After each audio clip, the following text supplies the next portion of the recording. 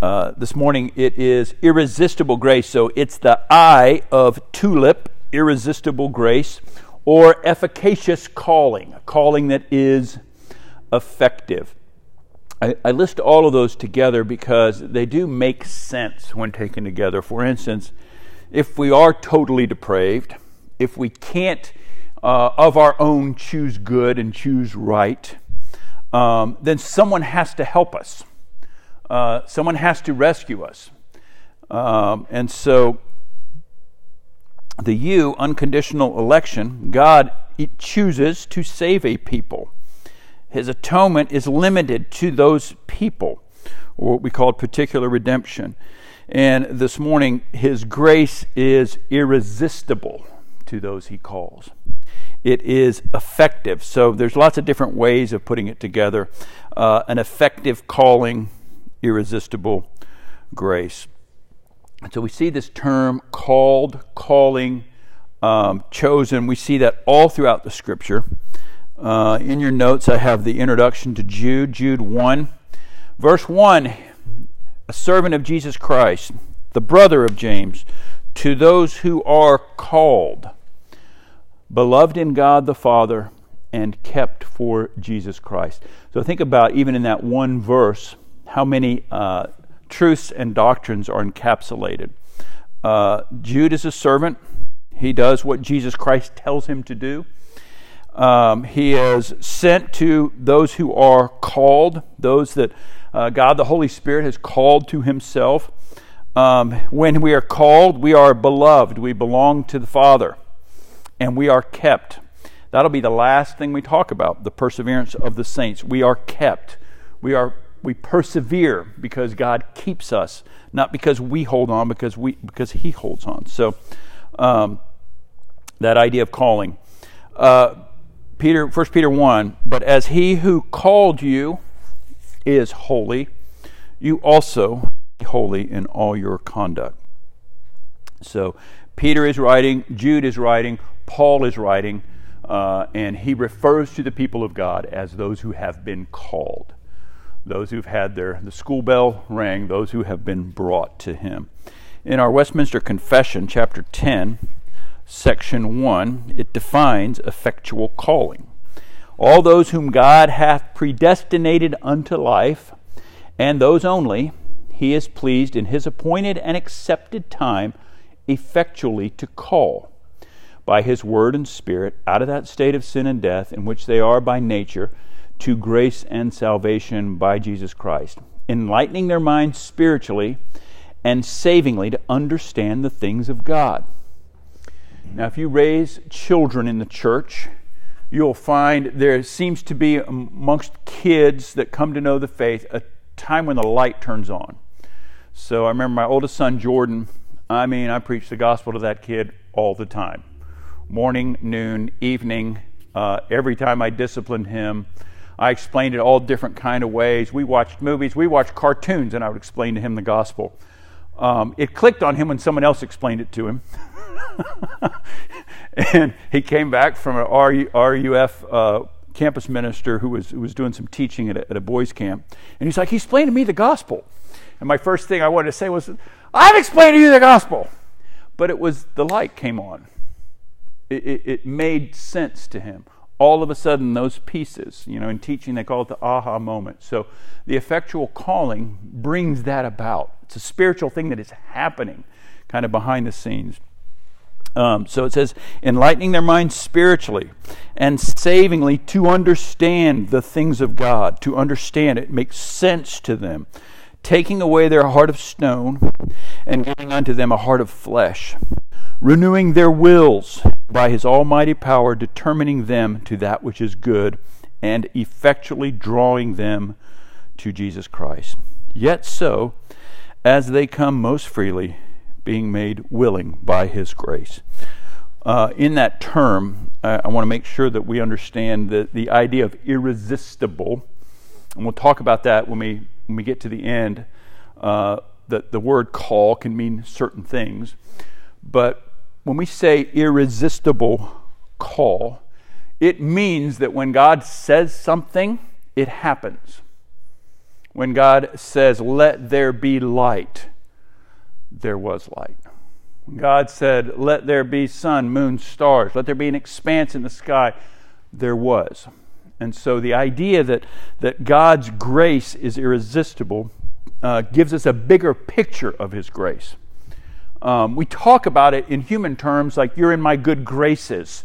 But usually we say that if you're in my good graces, it means you've done something to earn my good graces. It means that you've proved yourself to me. And so maybe the word grace isn't even the right one to use, but God's grace, being this love in Christ before you were created, before you had ever chosen Him, saying, "I'm going to choose to not count your sins against you, but to count Christ's righteousness to you. And when the time comes, I'm going to turn that light on." What I love about this is the freedom it gives in both evangelism, the freedom it gives in parenting and discipleship and being a pastor. I don't sit at home at night and think, this illustration is going to make a lost person understand Christ. If I do this right, if I teach this right, if I'm just nice enough, if our church is friendly enough, we're going to do everything in our power and we're going to turn someone around. No, I preach the truth and I trust that when the time is right, that the light will come on. And that God the Holy Spirit will do that. And He does it differently in different times and different people. I know Christians that have turned their life over to Christ. Had a guy come to Christ, he was like 68 and he'd been an elder in another denomination for years. And he came up one Sunday and goes, I've never really understood it. It made sense today. And he looked back and he had a history of just terrible things. And his great, why didn't I come to Christ then? Why? And I'm like, there's a reason. There is a reason. God is glorified in this day you being saved, and your ability to now go back and make right and correct and see and make sense of all of this. So in understanding God's effectual call, it doesn't lead us to be lax, to say, oh, well, He's going to call them when He calls them. No, it causes us to actually be very active. We don't know that time, but we do know that He will use it. So it's irresistible because it's from Him, and it's grace. And I like to think of irresistible as being the quality of His grace. His grace surpasses all other graces that we have known, that we have shared with one another. All right, scriptural proof. Our big picture that we've been working out of is Ephesians chapter 2. I'm not going to read that to you, but Ephesians chapter 2, remember, ties all of it in together. 1 Corinthians 1. Let's look at this. And again, you think about how many of these texts that I'm going to go to, it's early in the text. It's identifying people. It's reminding them of who they are. 1 Corinthians 1, 23 to 31. The Apostle Paul, facing a church that's divided, says, "We preach Christ crucified, a stumbling block to Jews and folly to the Gentiles. But to those who are called, both Jews and Greeks, Christ, the power of God and the wisdom of God. For the foolishness of God is wiser than men, the weakness of God is stronger than men. For consider your calling, brothers." Remember, you were called, brothers.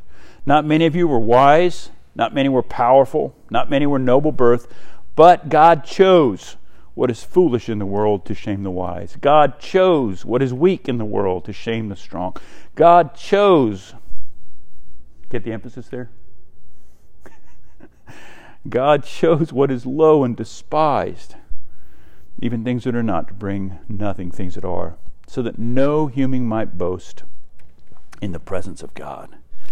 And because of Him, you are in Christ Jesus, who became to us wisdom from God, righteousness, sanctification, and redemption, so that it is written, let the one who boasts, boast in the Lord." So the Apostle Paul referring to all Christians as those called, those chosen. So as we think about the irresistible nature of it, in your notes I have creation ex nihilo, creation out of nothing. That's the first that we read about God calling. It's the first thing in the book of Genesis. Everything into existence exists because of God's irresistible calling. He irresistibly told out of nothing something to be created. And that's what we read about in 2 Corinthians. our gospel is veiled. It's veiled to those who are perishing. Right? What's he saying? He's saying there are those that don't get it. I preach one sermon and someone gets it and someone doesn't get it. And he is writing there that you might think, why don't they get it? Am I wrong because they don't get it? Or why did I get it? Should I be proud that I thought through this, that I was able to understand it? He says, our gospel is veiled. It's veiled to those who are perishing. In their case, the God of the world has blinded the minds to keep them from seeing the light of the gospel, who is the image of God. For what we proclaim is not ourselves, but Jesus is Lord, with ourselves. For God, who said in verse 6, let light shine out of darkness. So the apostle is connecting it, saying the same God who said, let light shine out of darkness, has shone in our hearts to give the light of the knowledge of the glory of God in the face of Jesus Christ. So the apostle saying that same power of God speaking things into existence, that same power shine the light of the gospel into our hearts. It's similar to new birth. Right? So creation didn't decide to be created. Creation didn't decide, do I want to have water and land? Plants didn't decide, do we want to grow and flourish and produce seeds? And children don't decide to be born. So this idea of new birth, again, it's an illustration of God's power in creating and calling a people to himself. So in John 3, Jesus answered, I say to you, this is him speaking to Nicodemus, one who is born again, unless one is born again, he can't see the kingdom of God. Nicodemus said to him, how can a man be born when he's old? Can he enter a second time and be born? Jesus answered, I say to you, unless one is born of water and the Spirit, he can't enter the kingdom of God. That which is born of the flesh is flesh, that which is born of the Spirit is spirit. Don't marvel that I said to you, must be born again. The wind blows where it wishes, and you hear its sound, but you do not know where it comes from or where it goes. So it is with everyone who is born of the Spirit.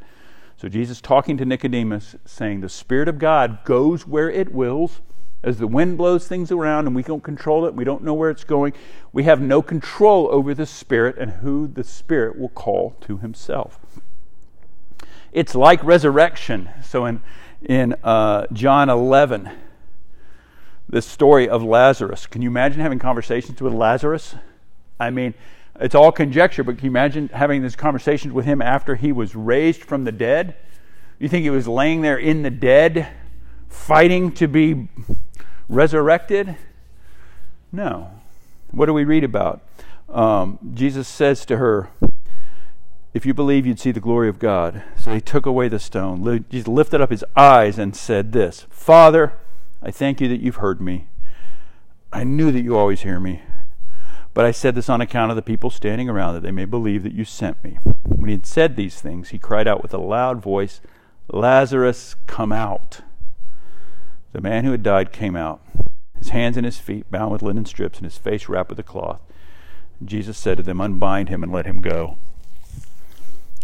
God's irresistible call, his effectual call, again, similar to his voice telling Lazarus, come forth. Lazarus has no choice at that point. All the power of God envelops him, breathes life back into him. So again, these are different ways of looking at what it means for God's call to be irresistible and God's call to be effective.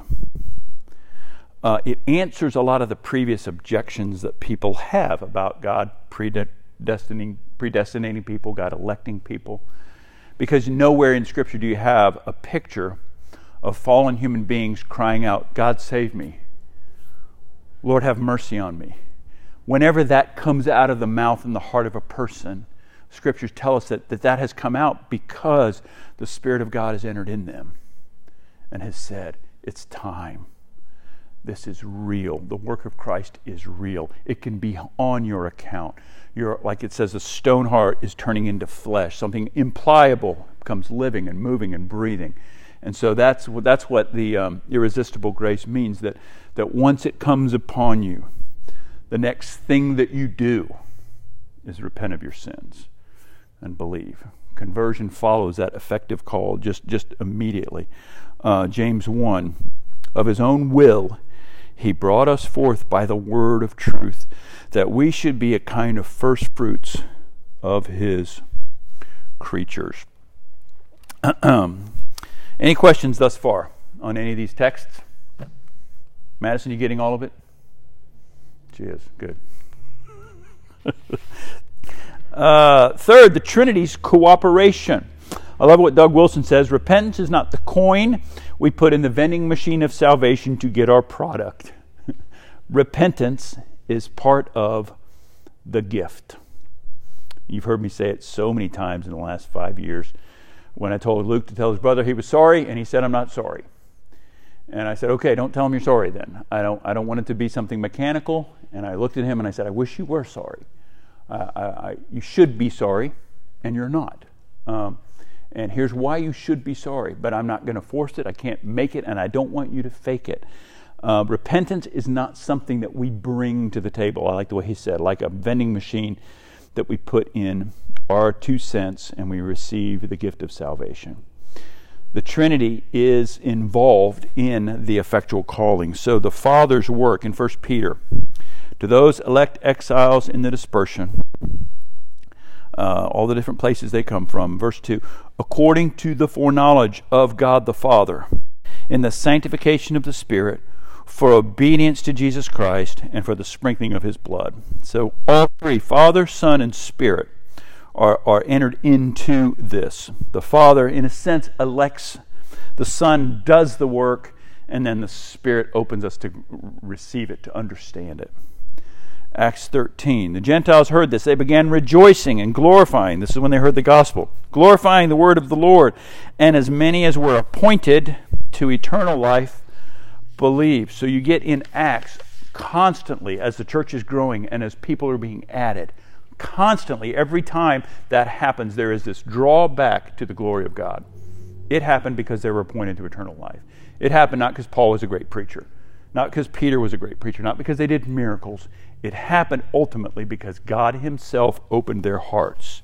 In Acts 11, when they heard these things, they fell silent and they glorified God, saying, then to the Gentiles also God has granted repentance that leads to life. In Acts 16, one who heard us was a woman named Lydia from the city of Thyatira, seller of purple goods, a worshiper of God. The Lord opened her heart to pay attention to what was said by Paul. The Word of God, the Lord God opened her heart to pay attention to what was said by Paul. So in all of this work of church planning and church growth that you see in Acts, God is the one that receives the glory for it. God the Father appoints. It's as if he had a certain number and he gave it to the Son. It says, you're going down to save these people. These are mine.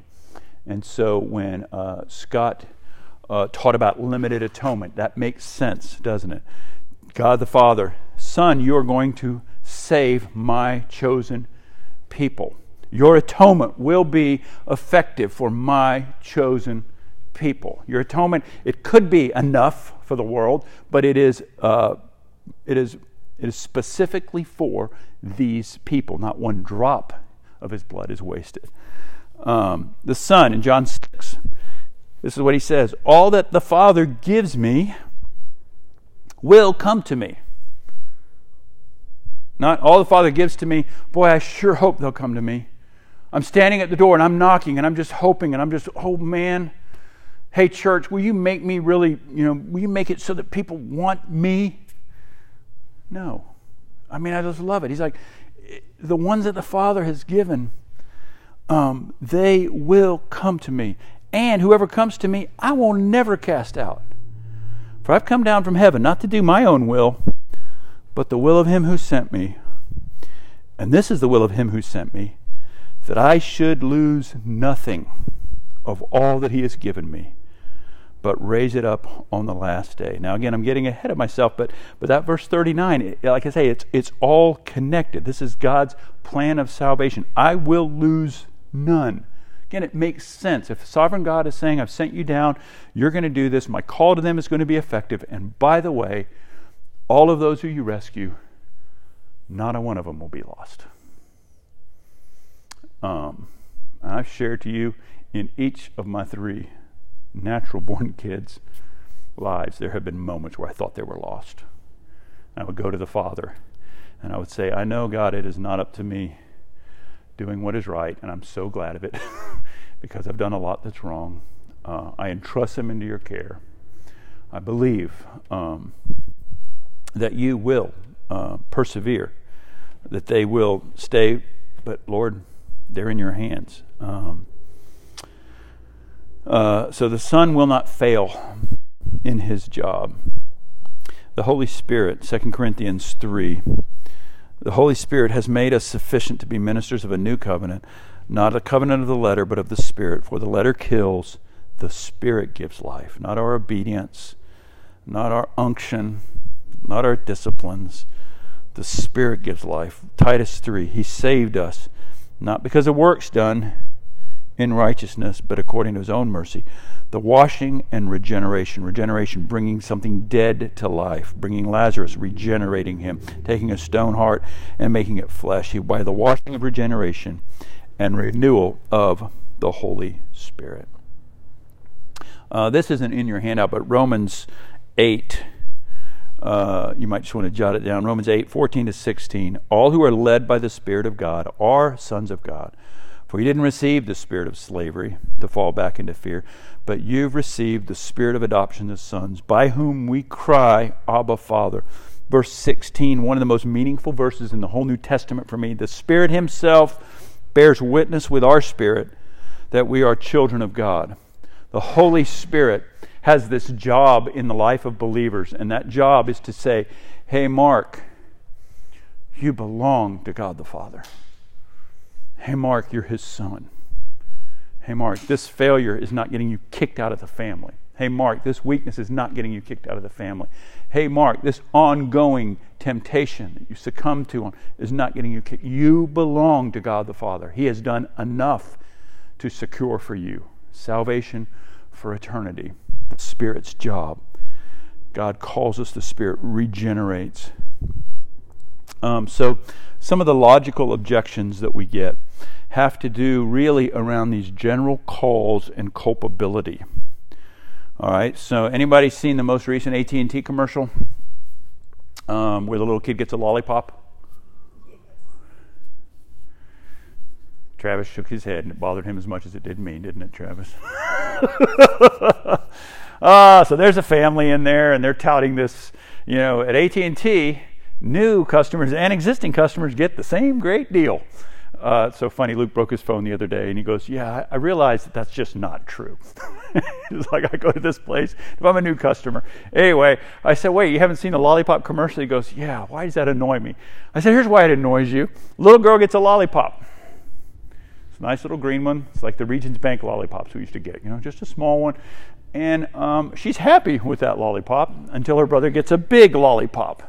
And immediately, this spirit of, it's a spirit of envy, takes away her gratitude. And she looks at the lady and she's like, that's not fair. And the lady's like, you're right, honey.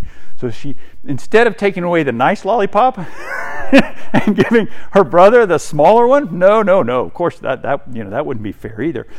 She takes away the nice one and gives it to him. And then everyone's happy. And then the dad wants a lollipop.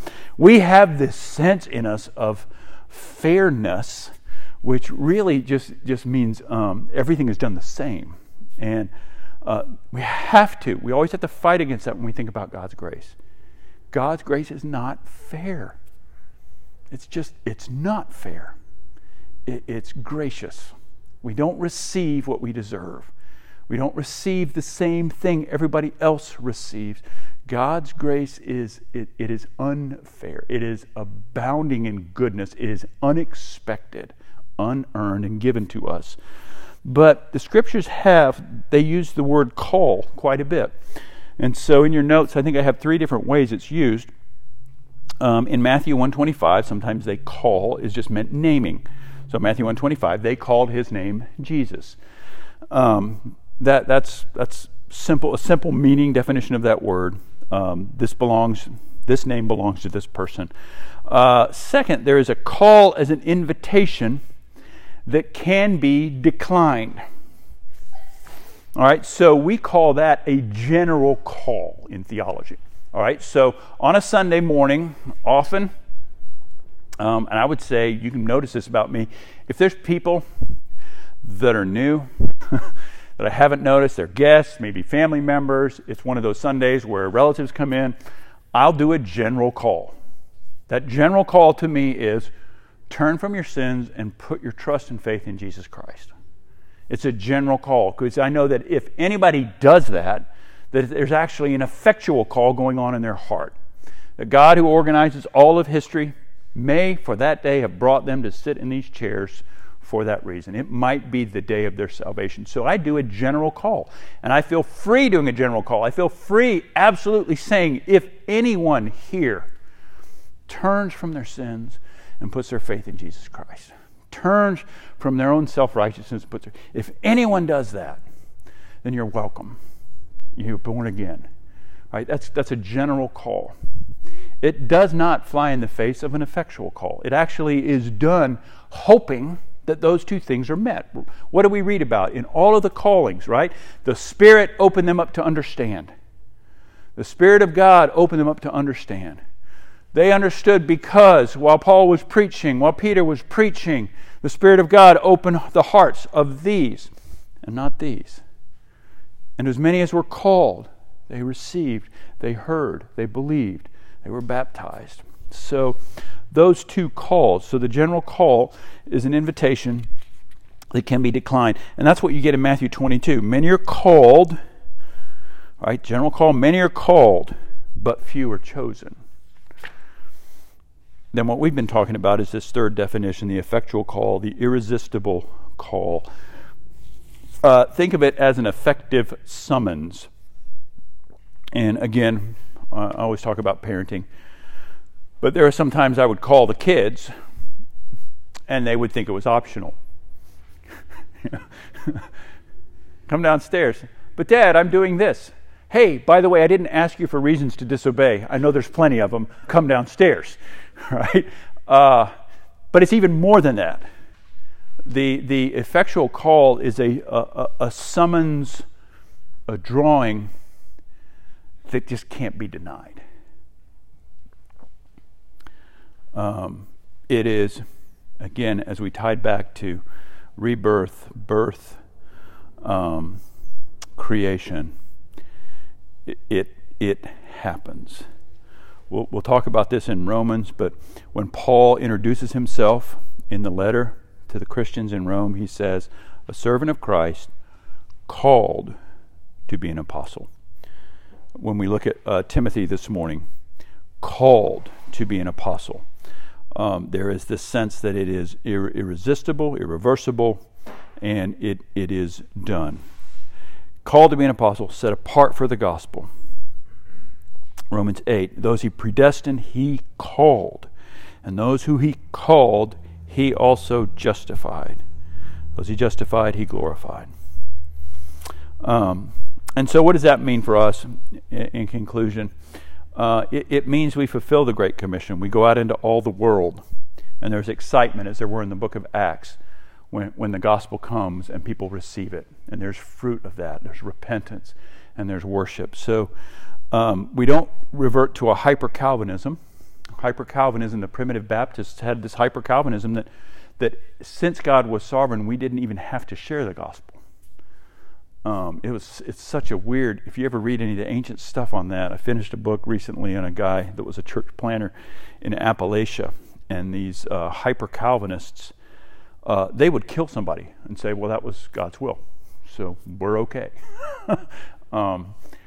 Presbyterians tend to be less evangelical. We tend to be less apt to sharing the faith, sharing the gospel, and I think some of it is we don't like being uncomfortable. We understand the gospel's offensive. If I tell somebody you need to be saved, I'm assuming then that they're sinful and they deserve hell, right? And that's an offensive thing. You're not good enough on your own. You're not going to save yourself on your own. But I think sometimes it's also we rest upon God's going to call those He's going to call, so it's not quite as important. And actually, the Scriptures never push it that way. What do the apostles do? They face death. They travel. They go, because they don't know who the Lord has called.